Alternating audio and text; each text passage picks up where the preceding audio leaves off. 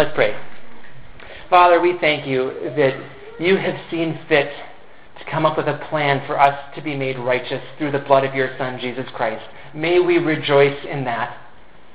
And God, may you give us insight into your word now as we look more into the depths of these wonderful riches that you have given us in Christ. It's in his name that we pray. Amen. Last Sunday we started up a sermon series in Romans 9 through 16. Last year, if you remember, we did Romans 1 through 8. Now we're going to finish up 9 through 16 this year. It's probably going to take us about 4 months to do. Last Sunday, I started with the first half of chapter 9, and today we're going to finish up with the second half of chapter 9. And to be fair, chapter 9 is really one passage altogether. And the only reason that I split it up is because I didn't feel like having you all endure a 1-hour sermon from me. So I do think about you every once in a while when I think about these things. But Romans 9 is really all one unit, and we just broke it up into 2 weeks. Now, if you were here last Sunday, you remember that we talked about a theological tension. It's not a real tension because God knows exactly what's going on. It's simply a theological tension on our part because we have a hard time maybe figuring out the two sides of the story, how God does certain things and there are certain things that God asks us to do. And specifically in regard to our salvation, how does that work? Now, I'm not going to rehash everything that I said last Sunday, although if you're interested, that sermon is online, and you can just listen to that and hear everything that I said. But I do want to restate my conclusion from last Sunday, just because the topics will come up again today a little bit. So I'm not going to dive into this topic again today, but I do just want to give a brief refresher of what I said. There are two truths in tension. One truth is that God does what he wants to do, that God is in charge, he is the supreme king, and he is the one who elects people for salvation. That is one truth. Now the other truth, and it's sometimes seen to be in tension, is that God has given us responsibility for our actions. So that in the Bible, for example, when the Apostle Peter was preaching, he told the people to respond in faith. So there could be a possible tension there of what is God doing to draw us, and what must we do to respond? And I gave 3 possible answers last Sunday: Calvinism, Arminianism, and the twist version called Calminianism. And I'm not going to get into all of those again, but I do just simply want to say here at Cornerstone Church, as well as in the Evangelical Free Church of America, our denomination, you're free to land in any of those 3 answers if, and this is a big, huge if, Scripture drives you to your conclusion. We are a Scripture people here, and we don't come to theology coming up with our own opinions and then trying to have our opinions fit the Bible. What we do is we come to the Bible and let the Bible inform our opinions, inform our conclusions. So that's how we do it here. But again, I do just want to mention that tension because, like I said, Romans 9 is all one passage. And I mentioned this tension, especially in verses 10 through 18 that we looked at last Sunday, but it's going to kind of show up again today in verses 19 through 24. But what we're also going to do then, after we look at those verses, we're going to see a couple of really wonderful things that I hope will bring some clarity and even some peace to your souls. Some wonderful things that we'll learn about God and about what he has for us. So we're going to look at the second half of Romans 9 in 3 parts today.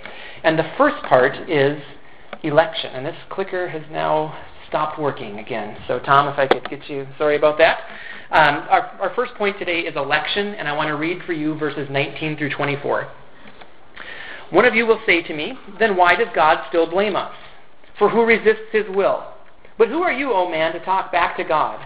Shall what is formed say to him who formed it, why did you make me like this? Does not the potter have the right to make out of the same lump of clay some pottery for noble purposes and some for common use? What if God, choosing to show his wrath and make his power known, bore with great patience the objects of his wrath, prepared for destruction? What if he did this to make the riches of his glory known to the objects of his mercy, whom he prepared in advance for glory, even us, whom he also called, not only from the Jews, but also from the Gentiles? Now, we all like fair elections, right? If we're talking about, like in the political realm, elections, we like it when those elections are fair. Let me show you 2 pictures. All right, my clicker's working again. Remember this picture? This is a picture from Iraq.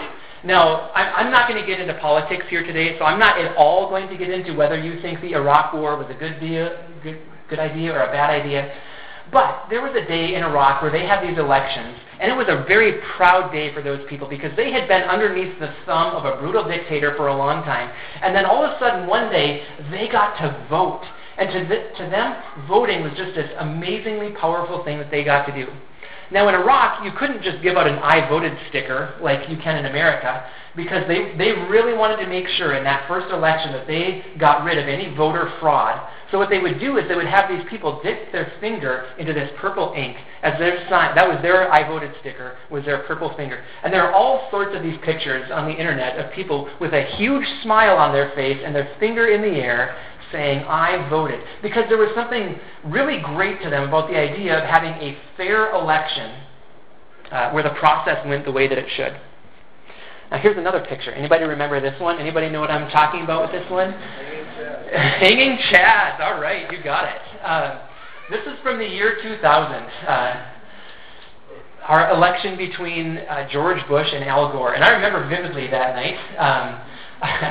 I was watching that election with a girlfriend at the time, and little did I know that my relationship with her would be over before the election was over, because it took like 2 months or more to figure out who was the winner of this election, because it was so close that they had to go, and it was the state of Florida, and the state of Florida was so close. I mean, it just hung on a couple of votes either way. I don't remember exactly the final count, but the way they had to do it was they had to look at these hand ballots, and they had ballots, some of them in Florida, where you had to poke the hole. Remember those kinds of ballots where you had to poke the hole of the one that you wanted? And sometimes people didn't poke it as clearly as they could have. So they got people like this, an election judge, to look at these things with a magnifying glass to try to figure out the intent of the voter. Did they really vote? Did they really say Bush? Maybe they said Gore.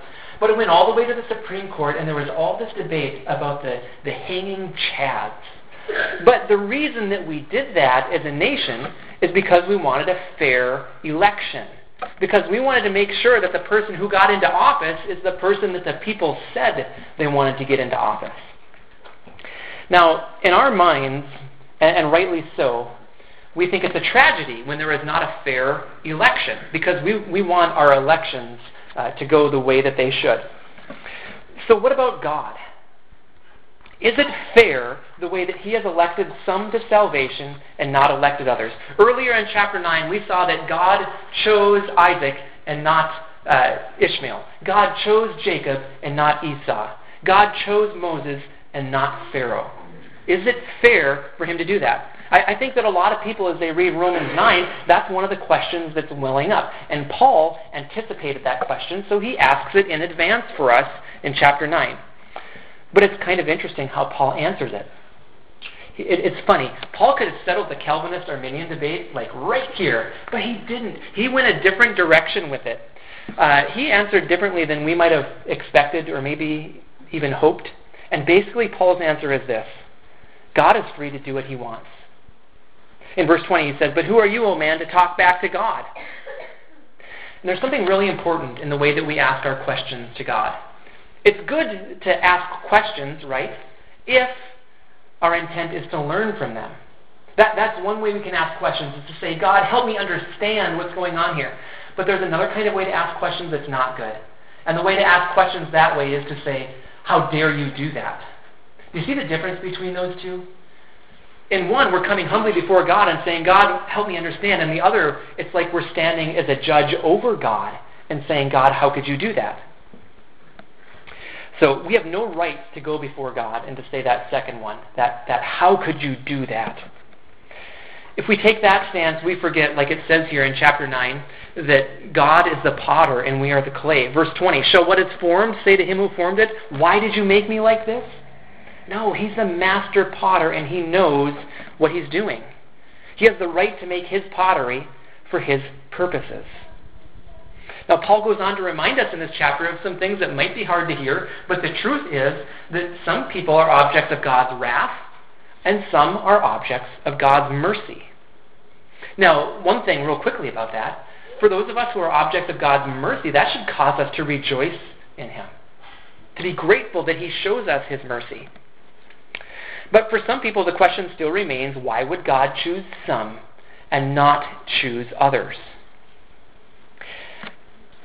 Let me answer that by letting you know what the Calvinist and the Arminian might say. And again, you're free to choose either one of these if the Bible leads you there. Here's what the Calvinist might say. It's simply a matter of the perfectly wise God making his choice. He's the sovereign God, and he never makes any mistakes. And the truth is that every single one of us are sinners, and we deserve punishment from God. So that's one way you could look at it, is that God, in his mercy, has chosen some, and he knows exactly why he's done it, and he's God, and he never makes mistakes. Now, the Arminian might say that God has made his choice based on his foreknowledge. You could look back at chapter 8 and see that there's foreknowledge there ahead of God's predestination, and you could say that God has chosen to show mercy to those who he knew would put their faith in him. And then, kind of either way you look at it, you could understand that the people then who are prepared for destruction, as it says there in, what verse is that? Verse 22, that those are people who have prepared themselves for destruction by their sin. So every single one of us, like I said, is a sinner. And any way you slice it, we deserve punishment or wrath from God. But having said that, and talking about a little bit about this Calvinist-Arminian debate, which I'm done with now, okay? I'm not going to talk about that really anymore. I'm not even going to tell you which side I land on. Some of you are trying to figure it out from last week's sermon. I'll let you keep trying to figure it out. The issue here, there's a bigger issue of whether we believe that God is a fair judge or not. So do you believe that about God? Do you believe that he judges wisely and fairly? See, we all want fair elections. We think it's a tragedy if there's an election that's been rigged or that didn't go the way that it should have. But as you ask your questions about election and how God has done it, because God has done it, God is the one who elects, I just want you to remember that he is the best judge possible. And then also, we don't know all of what God knows. We bring a limited understanding to this. Look at this verse from Romans 11. Who has known the mind of the Lord? Is it you? Are you the answer to that question? I mean, for thousands of years we've been asked, who has known the mind of... No, it's not us. God. There are some things about him that are just... it says in Romans 11, how unsearchable his judgments and his paths beyond tracing out. That's who we're talking about here. And he is the all-wise, perfect judge. And what we know from the rest of Scripture is that not only is God just, but he's also the God of mercy. So that, remember that, as you're thinking about this God of justice, remember that the same God is the God of mercy, the God who forgives wicked sinners like you and me. So I think that's pretty cool, the way that this same God, who some people would look at him and say, how could you do it like that, is the same God who gives his mercy to sinners like you and me. He's the God of glory, and all that he does is glorious. Now, on that note, Romans 9 moves in an amazing direction next. We've seen hints of it already. In Romans 2, we saw that God's patience and kindness are meant to lead us toward repentance. So according to Romans 9:22, then, when it talks about God's patience, his patience is for a purpose, to make his glory known. And remember, God is the master potter.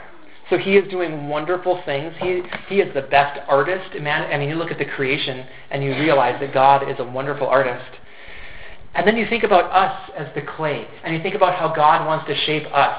And there's lots of potter images in the Old Testament, but one of them I want to call to your attention is in Jeremiah 18, where God says to Jeremiah to go and look at the potter. And he looks at the potter, and there's a pot that is marred. But what does the potter do? He takes that marred pot and he reshapes it as he sees best. Now, if God is like that potter, it's amazing to think of what God can do to reshape us, to make us who he wants to be. So we see this picture of God. Yes, he's the judge, but also he is the God of love.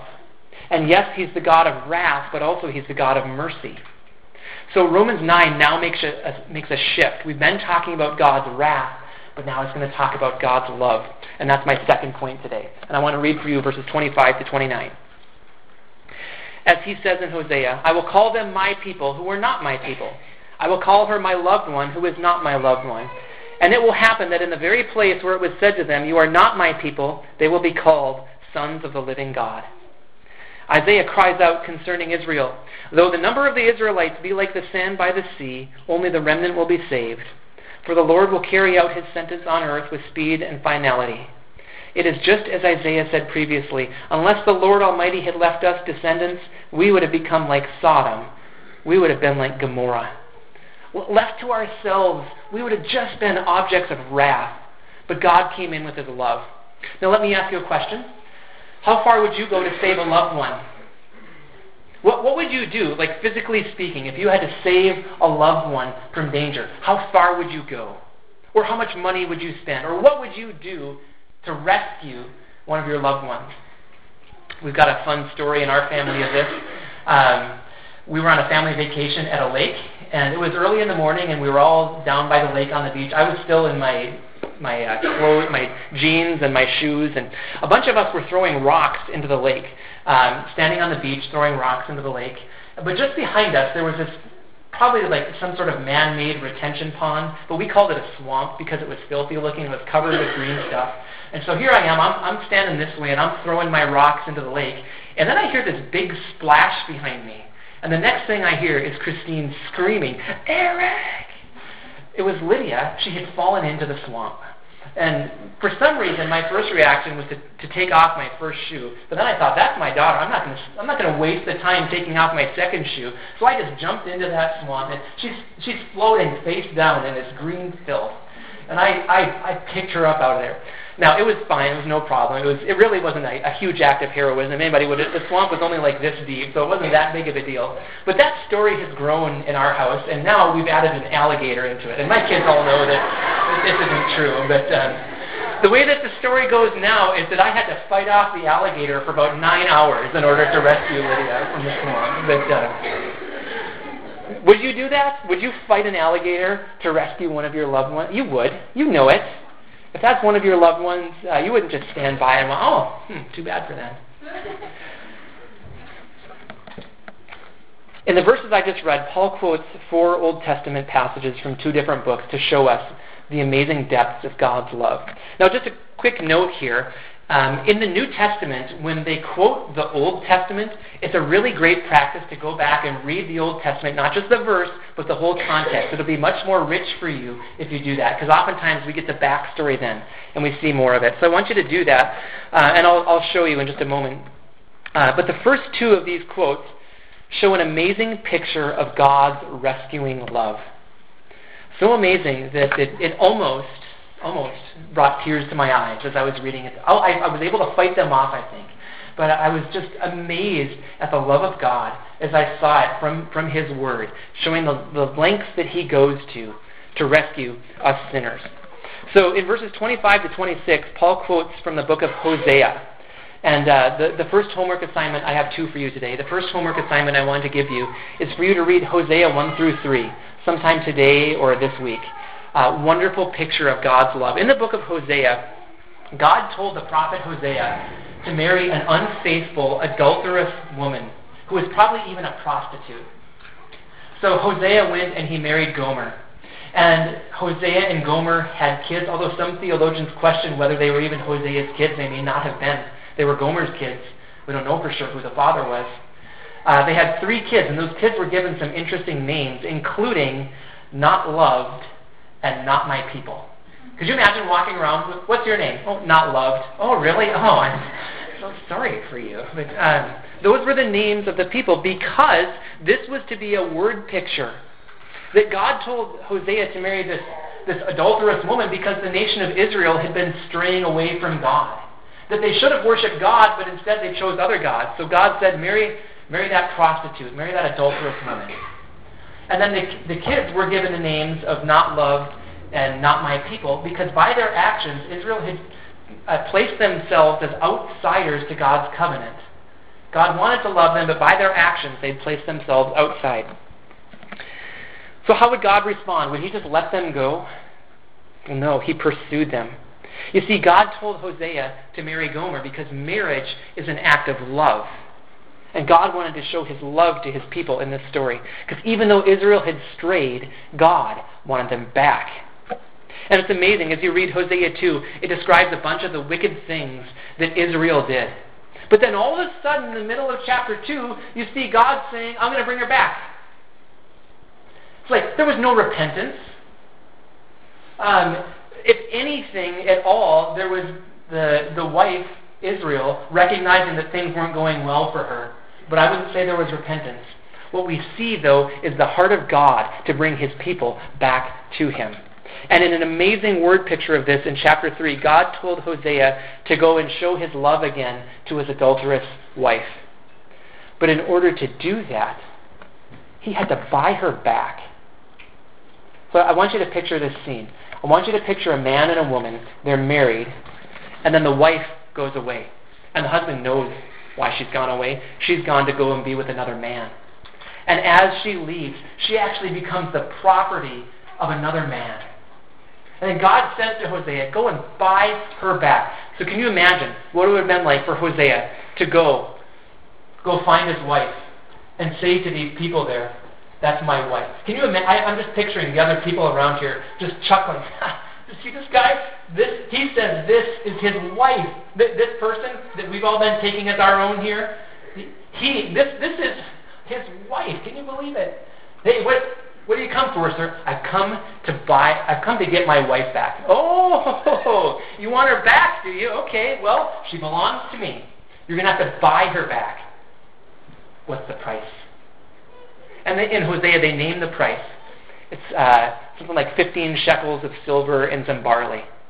And Hosea says, I'll do it.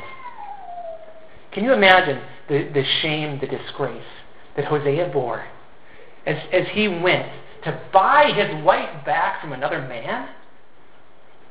The wife that had made a commitment to him, now he has to go and buy her. Now why did that happen? Because that's a word picture of what God has done for us. We each should have known God, but we each had gone astray. And what did God do? He bought us back. How did he do it? By sending his son, Jesus Christ. And the price was a lot more than silver and barley this time around. The price was the blood of his son, Jesus Christ.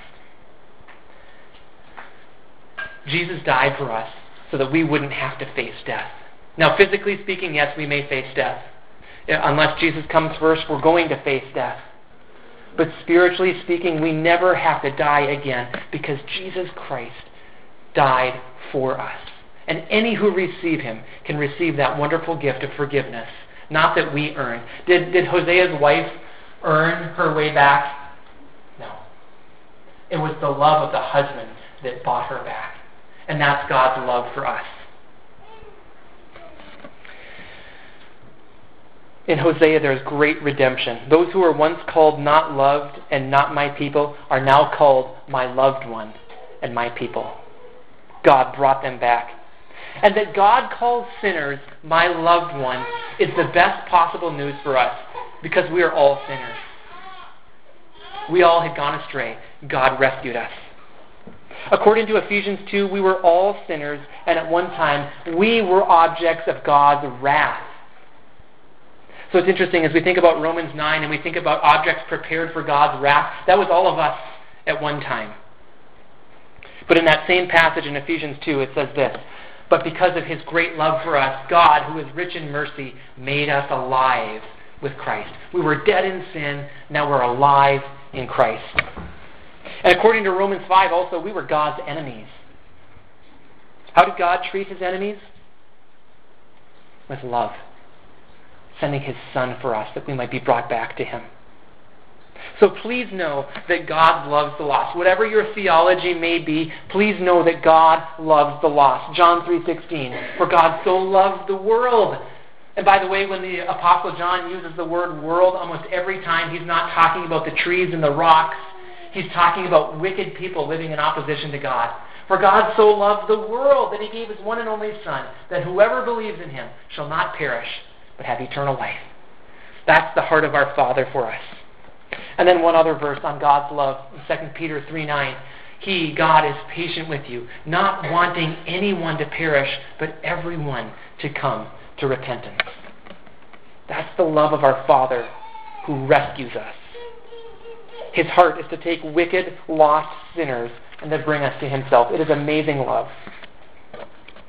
However, Paul goes on to say in verses 27 to 29 that not all the Israelites will be saved. It's only the remnant among them who will be saved. And in verses 27 to 29, Paul quotes two passages from the book of Isaiah to show how God saved some, but not all, of the Israelites. And let me focus on the second quotation from Isaiah 1, and that's your second homework assignment for the day, Isaiah 1.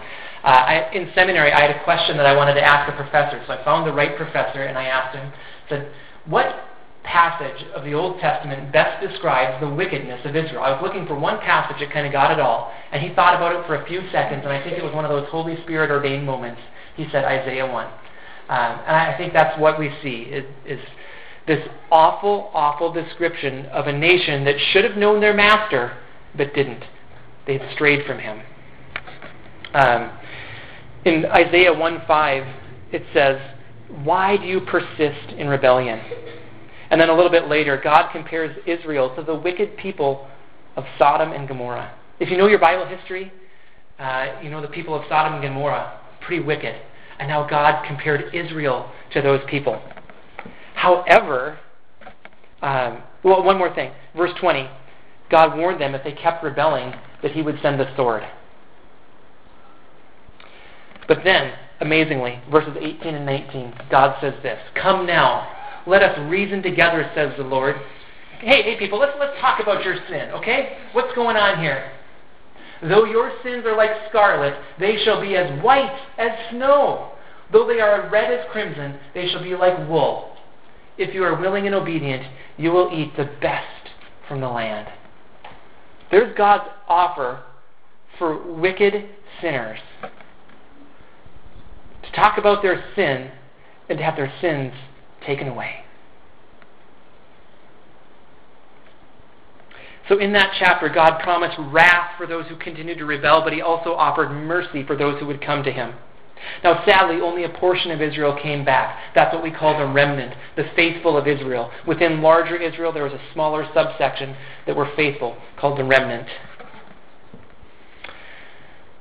So here's how the story goes so far. God has chosen that some would receive wrath and some would receive mercy. But God loves the lost and draws them to himself. Some come to him, but some don't. And then as I said last Sunday, I'll say it again, I think the end of Romans 9 explains it all, and that's where I want to show you now. I want to talk about faith from verses 30 to 33. "What then shall we say? That the Gentiles who did not pursue righteousness have obtained it, a righteousness that is by faith, but Israel who pursued a law of righteousness has not attained it? Why not? Because they pursued it not by faith, but as if it were by works. They stumbled over the stumbling stone, as it is written, 'See, I lay a stone in Zion that causes men to stumble, and a rock that makes them fall, and the one who trusts in him will never be put to shame.'" Now again, setting aside the theological debate of why God elects some and not others, what's clear from Romans 9 is that it has to do with faith. Again, whether that means that God caused them to have that faith or whether they've responded in faith, whatever, that's not the point. The point is that it's very clear that at the end of the story, it's about faith. And in verse 33, there is a stone. Some people stumble over that stone, and some people put their trust in that stone. It reminds me a lot of Psalm 118:22. "The stone the builders rejected has become the capstone." Or when the New Testament translates that, sometimes they call it the cornerstone. That stone is Jesus Christ. To some people, Jesus was offensive. A bunch of people looked at Jesus, looked at what he had to offer, and decided that they didn't want what he had to offer. So they rejected him. But that leads to death. Other people heard Jesus, heard what he had to say, and said, "You must be the Son of God," and they believed in him. They put their faith in him and followed him. So Romans 9 leaves us with two groups of people, one who believed in Jesus and one who didn't. And surprisingly, it was the Gentiles who put their faith in Jesus and obtained righteousness. It was Israel, at least unfaithful Israel, that didn't put their faith in Jesus. Instead, they tried to work their way into God's favor, and that's a really shameful deal here. It doesn't look like shame. To the Israelites, if you were to talk to them, they would have said, no, we received God's law, and we are trying as hard as we can to follow God's law. And there was this assumption then that if they could do it to the best of their ability, that God would look down and be pleased with them and would let them into heaven. But that's not the way it works. We could never please God enough. We could never be faithful enough to God. We could never be obedient enough to God in order to earn His favor. The only way for us to come to God is through faith in Jesus. Now again, that's offensive to some people. Some people would rather say, no, we should have to earn it. We should have to try our hardest to get that. But the only way that it works is through faith in Jesus Christ. So, Jesus Christ is the stumbling stone. He is the one that some people say, I don't need that. I don't need Him. Some people assume there's some other way. But look at this quote. This is powerful to me when I read it. It's from John Stott, recently passed away pastor in England. He said, if we could save ourselves, why should Christ have bothered to die? Think about that. If there were some other way, any other way for us to be made right with God, then why did God the Son come down, take on human flesh, and die for us? And why would His loving Father let Him go through that if there was any other way for us to be saved? But you see, He's a stumbling stone. Some people look at that message and they say, that's foolishness. There must be some other way. Other people look at Jesus and say, I'm not sure that I would want my life to look the way that He thinks it should if I were to put my faith in Him. Some people choose to live in the darkness instead of in fellowship with God in the light, because they don't think they'd like what the light would look like. But the answer for us, the only way for us to be made right with God, is through faith in Jesus, who died for our sins. Israel thought they could obtain righteousness through following the law, but that is seen to be an impossible goal, and Paul says so in Galatians 2:16. We know that a man is not justified by observing the law, but by faith in Jesus Christ. So it really does come down to faith. And I want to sneak into Romans 10 for just a moment. We'll get there next Sunday, but here's one verse. Verse 9. If you confess with your mouth Jesus is Lord and believe in your heart that God raised Him from the dead, you will be saved. Amen. Well said. Jesus is Lord. That means that He is God the Son. That means that He is our Master, that He is rightfully in control of our lives. And the only way for us to be made right with God is to receive Him and to give our lives to Him by faith. It's the only way. God has always wanted us to respond with that kind of faith. Now, yes, God does want works too. Let's not just throw works out the door, but let's get the order right. Faith comes first, and from faith, from a heart that loves God and wants to honor Him, we're supposed to do the things that He wants us to do. It doesn't work the other way. Hebrews 11:6 says, without faith it is impossible to please God. Isn't that interesting?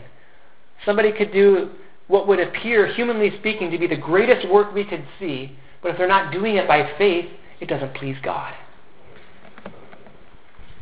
So it's really all about faith. And yes, like I've said, there is some theological tension in Romans 9. On the side of election, God has the absolute authority to do whatever He wants to do. He is the potter, and we are the clay, and we have no right to talk back to Him about what He does. But on the side of human responsibility, God calls us to respond in faith. And we're responsible for our actions. We're responsible for our sins.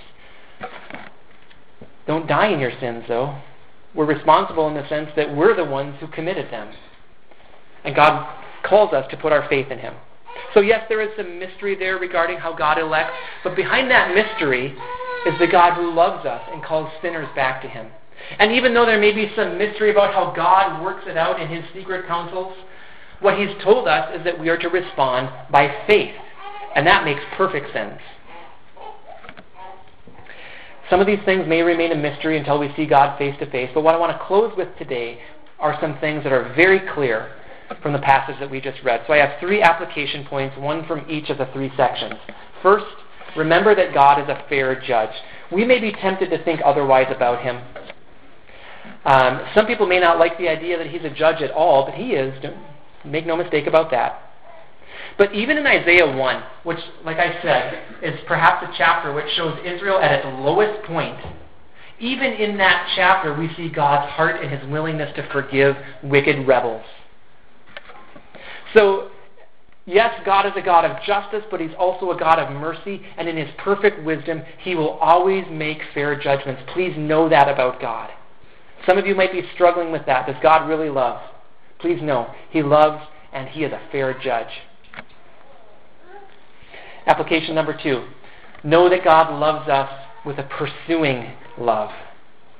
Pursuing love to come after us. Romans 5:8. But God demonstrates his own love for us in this. While we were still sinners, Christ died for us.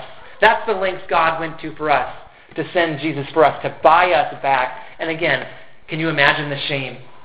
I told you about the shame of Hosea going back to buy his wife. What about the shame of God the Son going to his creation? Those whom he created, and they didn't even recognize him. And he came to die a sinner's death, even though he wasn't a sinner. He took our sin upon himself. God doesn't want us to perish. He wants us to come to repentance. So, I was thinking about this. What should we do? God loves us with that kind of a love. What should be our response? We should worship him. In just a couple minutes here, we're going to close with a song that will give us a chance to worship God, to praise God from whom all blessings flow. And then application number 3. Our way into God's family is through faith in Jesus Christ. So whatever else may be true about election, what we know is that our way into God's family is through faith in Jesus Christ. Here's how Jesus talked about faith. If anyone would come after me, he must deny himself and take up his cross daily and follow me. For whoever wants to save his life will lose it, but whoever loses his life for me will save it. It's ironic. If you were to go around this week and ask people, how do we get life? What brings life to you? You might hear a lot of answers about people talking about the things that they enjoy, the things that people can get in their own effort. But that's not where it comes from. We get life as we give our lives to Jesus. Look how Jesus said it again. If anyone would come after me, he must deny himself. That is not what the world says. That is not the world's answer to how do you get life. But that's God's answer. Deny yourself. Take up your cross daily, meaning do whatever it is that God has called you to do. I still don't understand all of what that phrase means, to take up your cross. But what I do know is that it means that we do whatever God has called us to do, even if it's something that doesn't seem appealing to us. But we do it by faith, and we follow Jesus. That's where life is. But it takes faith. See, there's a stone standing right in our way, Jesus Christ. We either reject him or we put our trust in him. And I just urge you, don't reject him. Put your faith in him and continue to follow him, carrying your cross, living for him. Would you pray with me? God, we thank you for your amazing love with which you rescued us through your Son, Jesus Christ. And Jesus, we thank you for dying for us. Thank you that you loved us so much that you gave up your life and that you rose again from the dead, that all who believe in you may have new life as well. So God, we thank you for forgiveness and love. And God, help us even as we still struggle with this theological tension that we don't understand. We know that you understand it, God. But help us to remember about you that you are a fair judge and that you love the world and that our response is to be faith. Help us to live by faith. Help us to live to honor and glorify you. In Jesus' name we pray. Amen.